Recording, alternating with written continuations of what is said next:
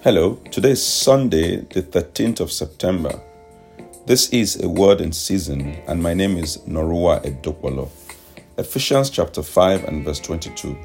Wives, submit yourselves to your own husbands as you do to the Lord.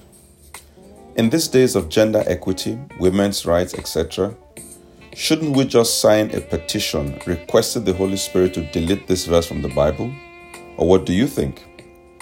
This need not be the case because Scripture does not define submission as mindless obedience to a husband's every wish or demand, nor is it avoiding an argument at all costs. Instead, submission is a deep commitment to a person.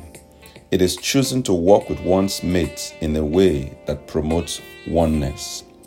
By the way, it is submission to your husband, not to any man, as the case may be. Let us pray. If you are a wife and you are struggling with submitting to the leadership of your husband, why don't you mention this to the Lord now and ask Him to help you? If you are a husband, ask the Lord to make you worthy of your wife's honor and respect. Father, I pray for couples struggling in this area. Please help them and don't allow the devil to gain a foothold in their relationships. In Jesus' name, amen.